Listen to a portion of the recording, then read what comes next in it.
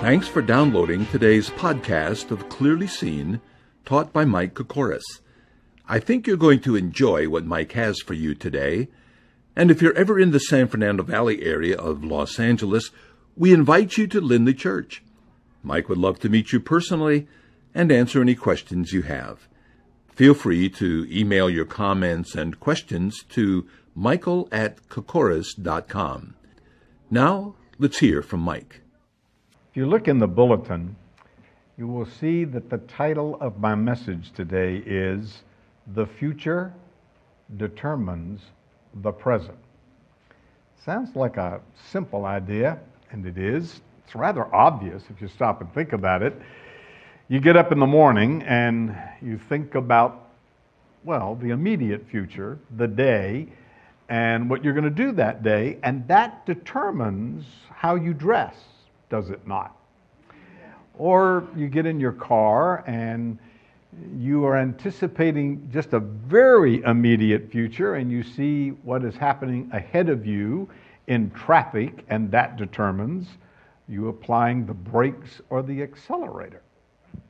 Or to use another very simple illustration, I was deep in contemplation, looked up at the clock and realized, wow, it's my bedtime.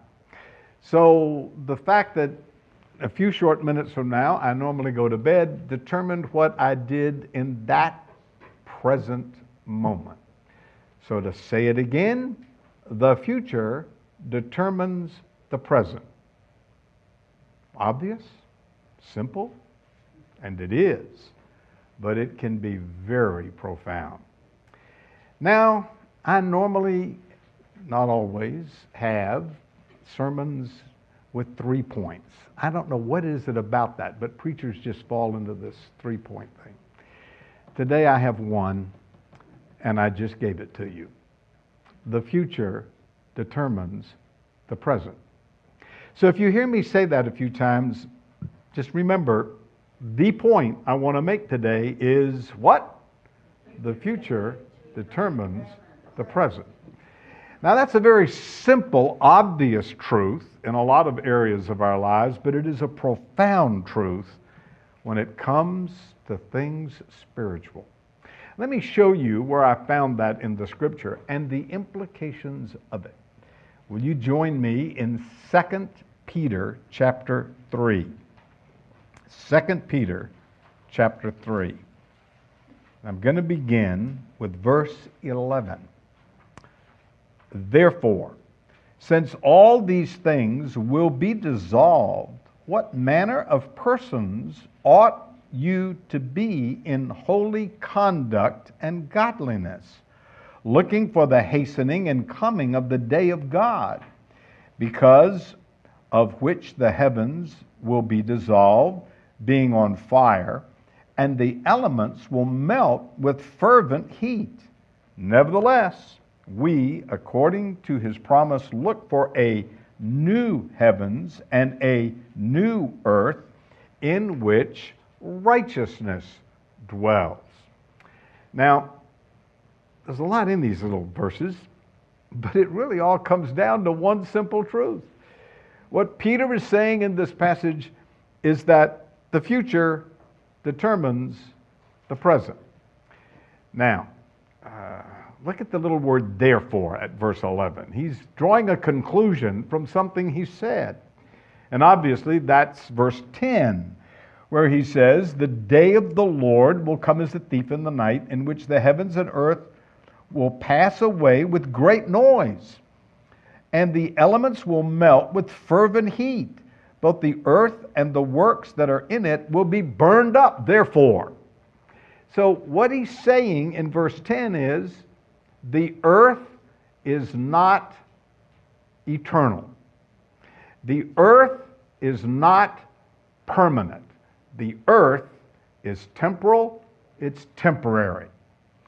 And then from that, he goes on to talk about how that affects us in the present. So, the simple truth of this passage is, the future determines the present. Now, in order to communicate that, and illustrate that, what I'd like to do is sort of reverse Peter's point for a second. What he is saying in these verses is, since all things that we see on this planet are going to be resolved, that should affect us in the present. But let me flip it, and let me say it the opposite way for a minute. That the earth is eternal, that the earth is not going to pass away. And if that's the case, then that should affect the way you live in the present. As a matter of fact, in the flow of this book, that is what some people were saying. Go back and look at chapter 3, verse 4. They are saying, where is the promise of his coming? For since the fathers fell asleep, all things continue as they were from the beginning of creation. These are called skeptics in chapter 3, false teachers in chapter 2. And they are scoffing and mocking at the very idea that things are going to change. Their point is, everything has been the same since the very creation. Nothing has changed, and implied and embedded in that, and nothing is going to change. So that affected the way they lived. Now, just a minute ago, I said that these were scoffers in chapter 3, and they're called false teachers in chapter 2. Now, maybe those are two different groups, but the same thing is said about both of them. And that little observation has led to the conclusion that the false teachers of chapter 2 are the scoffers of chapter 3. And the same thing that is said of both of them is that they walk according to the flesh. That's said in chapter 2, verse 1, and it's said in chapter 3, verse 2. I should say it's said in chapter 2, verse 10. At any rate, it's said of both of them that they are living according to the flesh.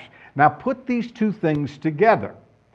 They are scoffing at the idea that things are going to change because they think nothing's going to change, it's all the same, and they're living according to the flesh. In other words, their view of the future affected the way they were living in the present. So, if everything's going to remain the same, if the earth is eternal, if this is all there is, then just live according to the flesh and do as you good and well please. And I am dead serious.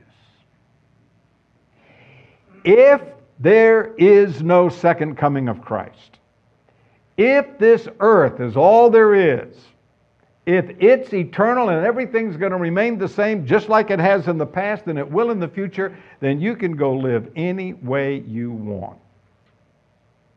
Can you imagine a preacher saying that in the pulpit? Wow.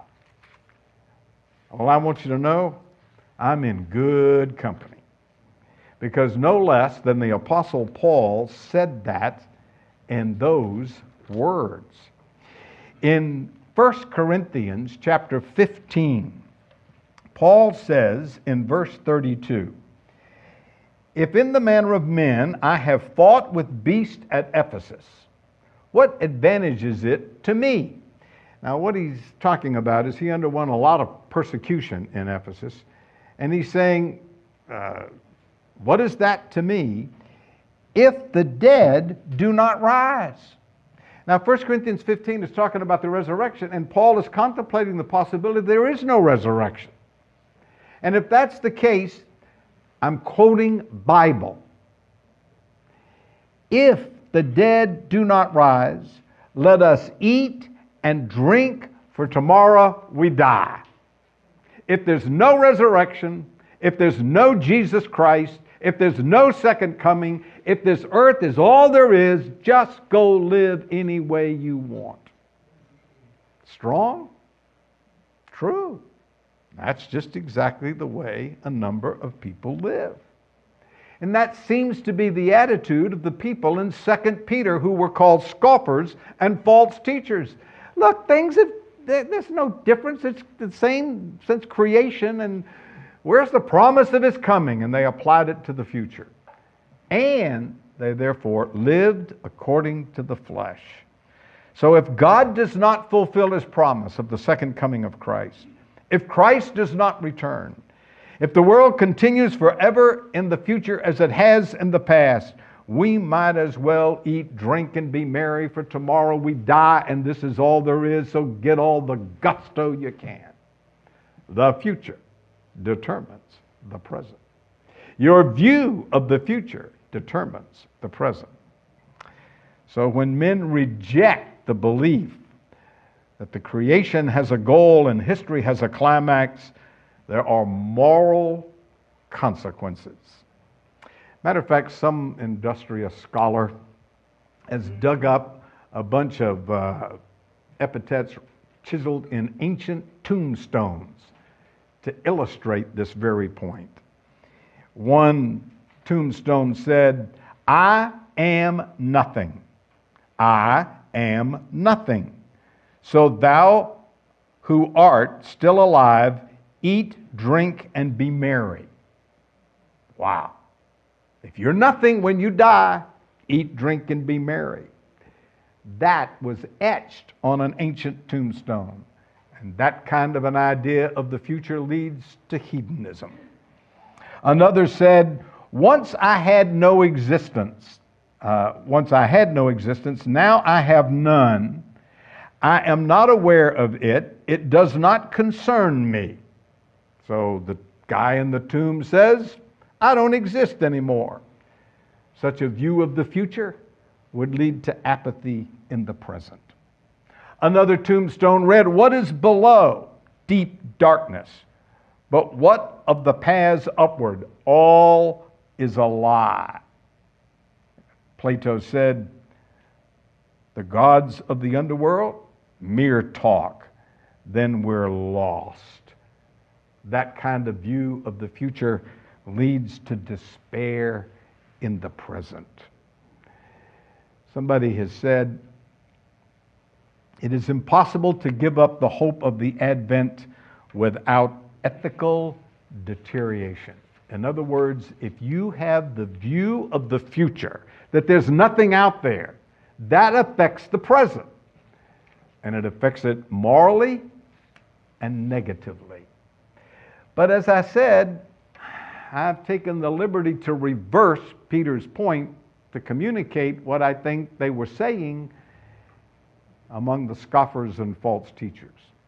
But let me return to Peter's point.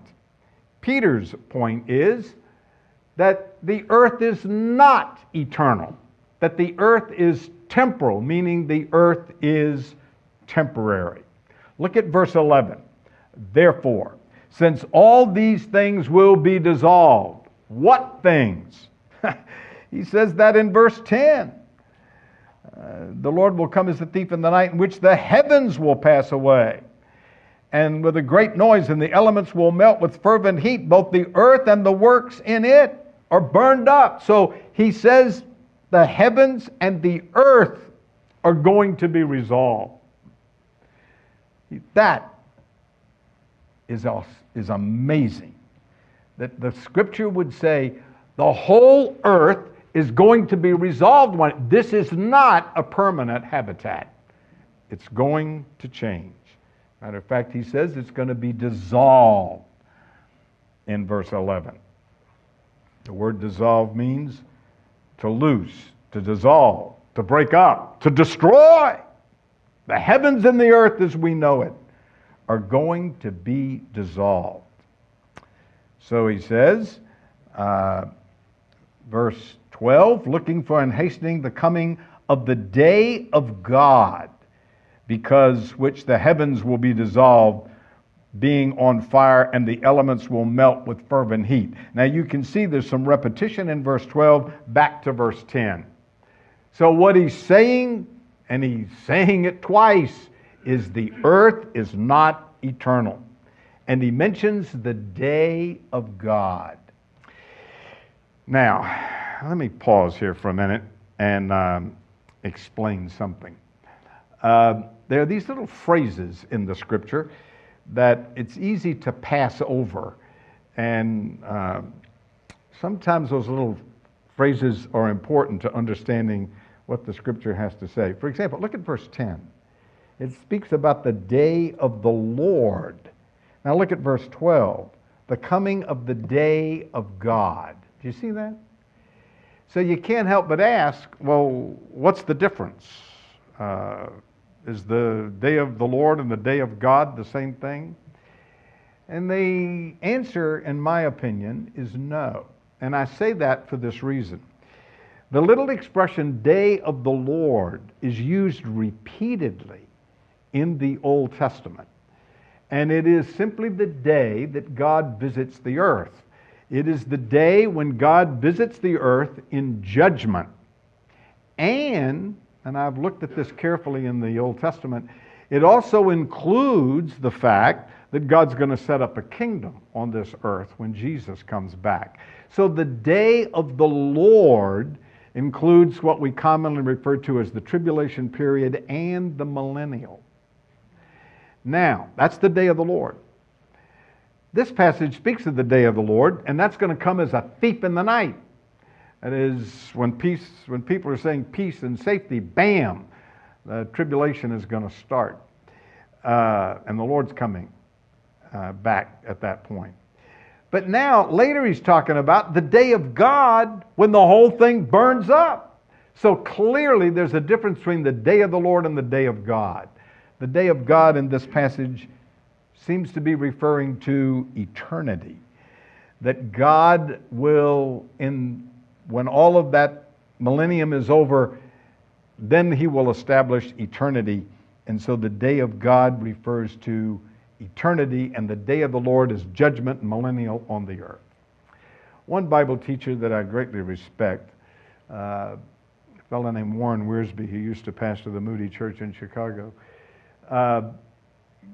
pointed out at this point in comment on this passage that actually the Bible talks about the day of the Lord, the day of God, and the day of Christ.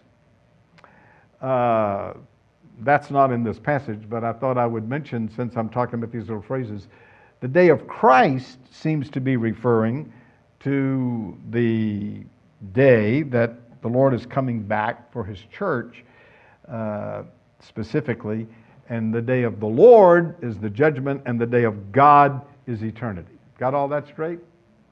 Here's all you need to remember. When the day of God comes, this thing's burning up. That's the future. That's what he's saying. It's just going to go up in smoke. So his point is, the heavens will be dissolved, being on fire, and the elements will melt with a fervent heat. Now, he says that in verse 10, and he says that in verse 12. What fascinates me is that the Greek word rendered great noise in verse 10 means roar. It's used of the shoo of an arrow through the air, the hissing of a serpent, the rushing of mighty waters, the rumbling of thunder, the roar of a fire. The image is of a crackling fire. When the atomic bomb was tested in the Nevada desert, one reporter said the explosion was a crackling sound, the very meaning of this word. The very elements of the earth will dissolve and be destroyed with a great fire. Peter's language precisely fits what we now know of the atom and the breakup of the atom. So here's the picture. Imagine that you're sitting in a room with a fireplace. You're sitting on a sofa, and there's a fire burning in the fireplace. It's a bright, burning fire. And you throw a small stick in it. And in a matter of minutes, if not seconds, it catches on fire and quickly burns to a crisp. That's Peter's picture as what will happen to the earth. So your view of the future, according to this passage, is either, it's all been the same since the creation. It'll be the same in the future. Where is the promise of His coming? Go eat, drink, and be merry, for tomorrow you die. Or the Bible says Jesus is coming back. The Bible says this earth is going to burn up, and uses the very words that we now know the earth is made of, atoms. So, if that's the case, then that ought to affect the way we conduct our lives. And that's his point. That if you have the biblical view of the future, that ought to affect your present. So he says in verse 11, since all things will be dissolved, what manner of persons ought we to be? The future ought to affect our present. If you understand what's going to happen in the future, then that would profoundly affect the way you live your life in the present. Now, what does that mean? Specifically, what does he have in mind? Well, look at verse 12. Looking for and hastening the coming of the day of God. So one of the things it should do is cause you to look for that future day. Just look. Remember it. The word translated look here means to await eagerly, to be expectant. It describes an attitude of excitement and expectation. You don't just think the Lord's coming back and yawn. He's urging you to think the Lord is coming back and let that profoundly, yes, emotionally affect your attitude. The Lord is coming back, and so we ought to eagerly anticipate His coming. A really interesting part of verse 12, it says that we ought to look for and hastening the coming of the day of the Lord. Can we hasten it? Oh, this gets real interesting. As a matter of fact, the word hastening actually can mean to accelerate, but it can also mean to desire eagerly. When I was a young Christian many years ago, I knew of a church that I've never seen. It was in Canada. And they took this verse and said, we can hasten the coming of the Lord. So that church was known worldwide. I'm not sure what its latest history is, but back in those days it was known far and wide for sending out missionaries. And the motivation was that if we can just win enough people to Christ, we will be hastening the day of the Lord. Now, with all due respect to their eagerness to serve the Lord, which I admire, I don't think that's what this passage is saying. It's translated in this verse, hasten, but as I mentioned, the word can mean to desire eagerly.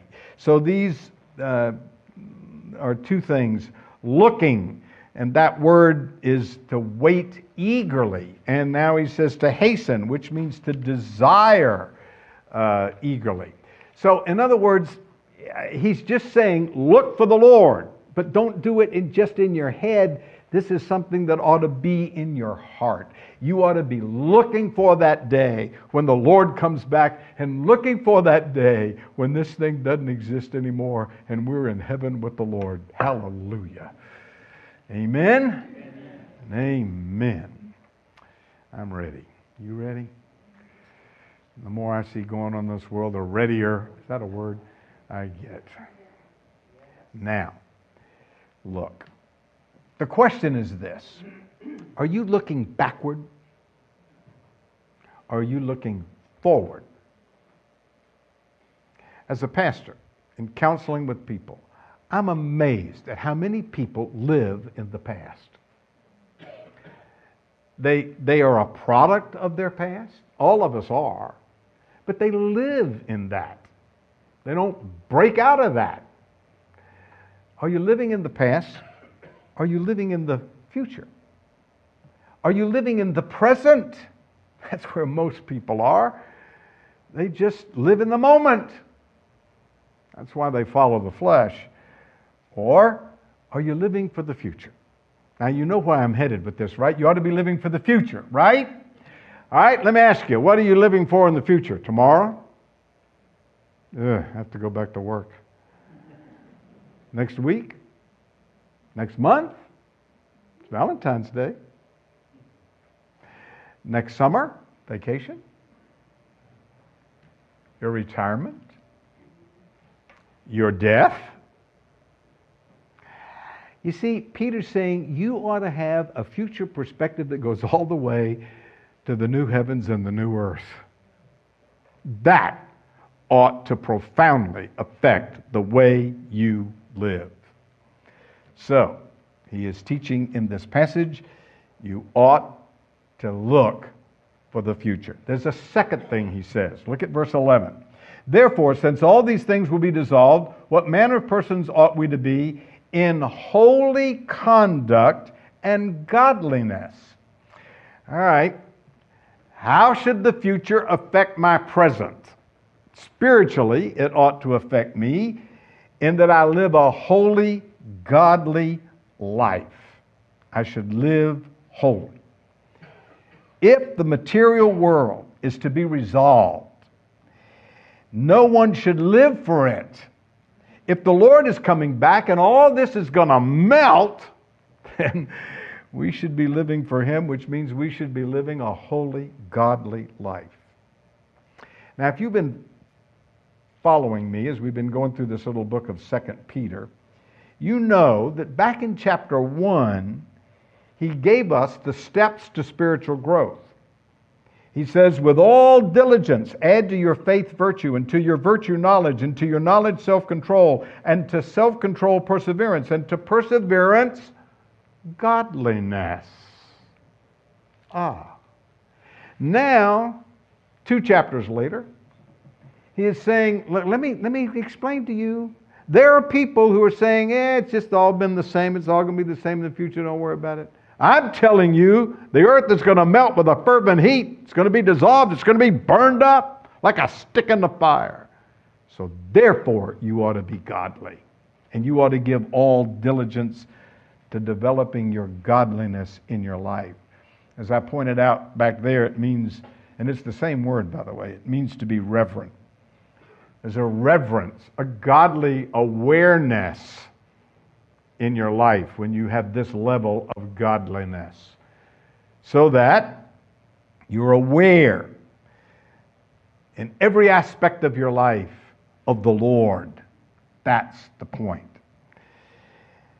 Now, you have, as a believer, everything necessary for you to grow to spiritual maturity. What Peter says is you need to be diligent to do it. It's not that you need something else. You've got it all. In the Scripture and in the Holy Spirit and in the Christian community, you have everything you need. What you might need is some motivation. And according to Peter, the motivation is the promise of God in the future. Matter of fact, go back to chapter 1 again and look at verse 4. He says, by which have been given to us exceeding and great and precious promises, that through these you might be partakers of the divine nature, having escaped the corruption that is in the world through lust. He mentions in chapter 1 early the idea of a promise. And in chapter 3, verse 4, he says, and they are saying, where is the promise of His coming? It is very possible that when Peter mentions promise in chapter 1, he has in mind the promise of the second coming of Christ. But this much is very clear. That's what he ultimately gets to in the very passage we're looking at. So, we need to be motivated by the future promise that Jesus is coming back and the earth is going to be dissolved with a fervent heat. And that ought to motivate us to be aware of the Lord in every area of our life. Now, there's more. He says our holy conduct and godliness. And in verse 13 he says, nevertheless, we according to his promise, there it is again, look for the new heavens and the new earth in which righteousness dwells. That's interesting. In case you haven't noticed, righteousness is a foreigner in this world. It's going to dwell there. It's going to be a permanent resident there. So, by implication, he is saying the future ought to affect the present. The future is that the world is going to fall apart. It's going to melt. It's going to be dissolved. It's going to be destroyed. Therefore, and here are the present realities you ought to have. You ought to be looking for that. In the meantime, you ought to be aware of the Lord in every area of your life, and you ought to be living a righteous life. That's what he's saying. The point that he's making is that knowing that this earth will be replaced with a new one, we should eagerly look forward to him to return and be conscious to live a godly life in the meantime. And I think a big key to this is just being aware of the Lord. He's coming back. If you were aware of his coming in the future, that would affect your present. Amen? So what we need is a little God consciousness. Not very often, but on a few occasions, my wife has taken a trip, and I have had to batch it. Then there is a designated day when she comes back, and I pick her up at the airport. It's amazing. On that day, I developed this enormous Patricia consciousness that everything I do is done in light of the fact she's coming back. I get to pick her up. So I have Patricia consciousness that day. Then she gets back and I don't. No, don't go there. That'll get me in real trouble. But that's exactly what happens, isn't it? When we have Christ consciousness, he's coming back. It affects the way we think, we talk, we act. Ooh, it affects who we are. I started out saying the future determines the present. This is a one-point sermon. And I'm at the end, and that is my point. The future determines the present. Or to put it in Peter's terms, if the earth is eternal, live as you please. They did. But if the earth is temporary and temporal and the Lord is coming back, then just live a Christ-conscious, righteous, godly life. Amen? To say it all very simply, the future should determine the present. Matter of fact, very often people give me a situation, it's happened several times this past week, and ask me what they should do. And I typically respond, well, what's your goal? Tell me what your goal is, and I'll tell you what to do. A simple illustration is I've on occasion had a young man say to me, what seminary should I go to? And I say to him, it depends on what you have in mind for ministry, because the seminary you go to will determine, to a great degree, your ministry. Let me give you a real simple illustration. If you're going to be a Lutheran pastor, I highly recommend you go to a Lutheran seminary. I mean, it's just political. And if you're going to be a Baptist pastor, I recommend you go to a Baptist seminary.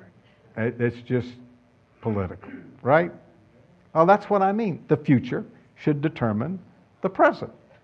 Simple illustration.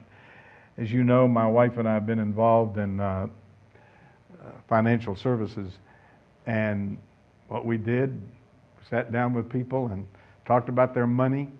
And the first question is, what is your goal? Tell us the goal, and we will tell you what to do with your money.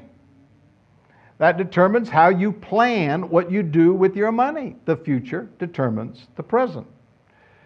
But the place this comes to me all the time is in counseling. As a matter of fact, I do it all the time. I have had several conversations in the last couple of months with a lady who is not a member of our church, is going through a situation in her church, and she's asking my advice. And I gave it to her. And after several of those conversations, she said to me one day, I know what you're going to ask. What is my goal? And my little counseling heart went pitter-patter. She got it. The goal determines the present, right? Right? Well, that's true spiritually. If the Lord's coming back, that ought to determine the way we live. Jesus told a parable.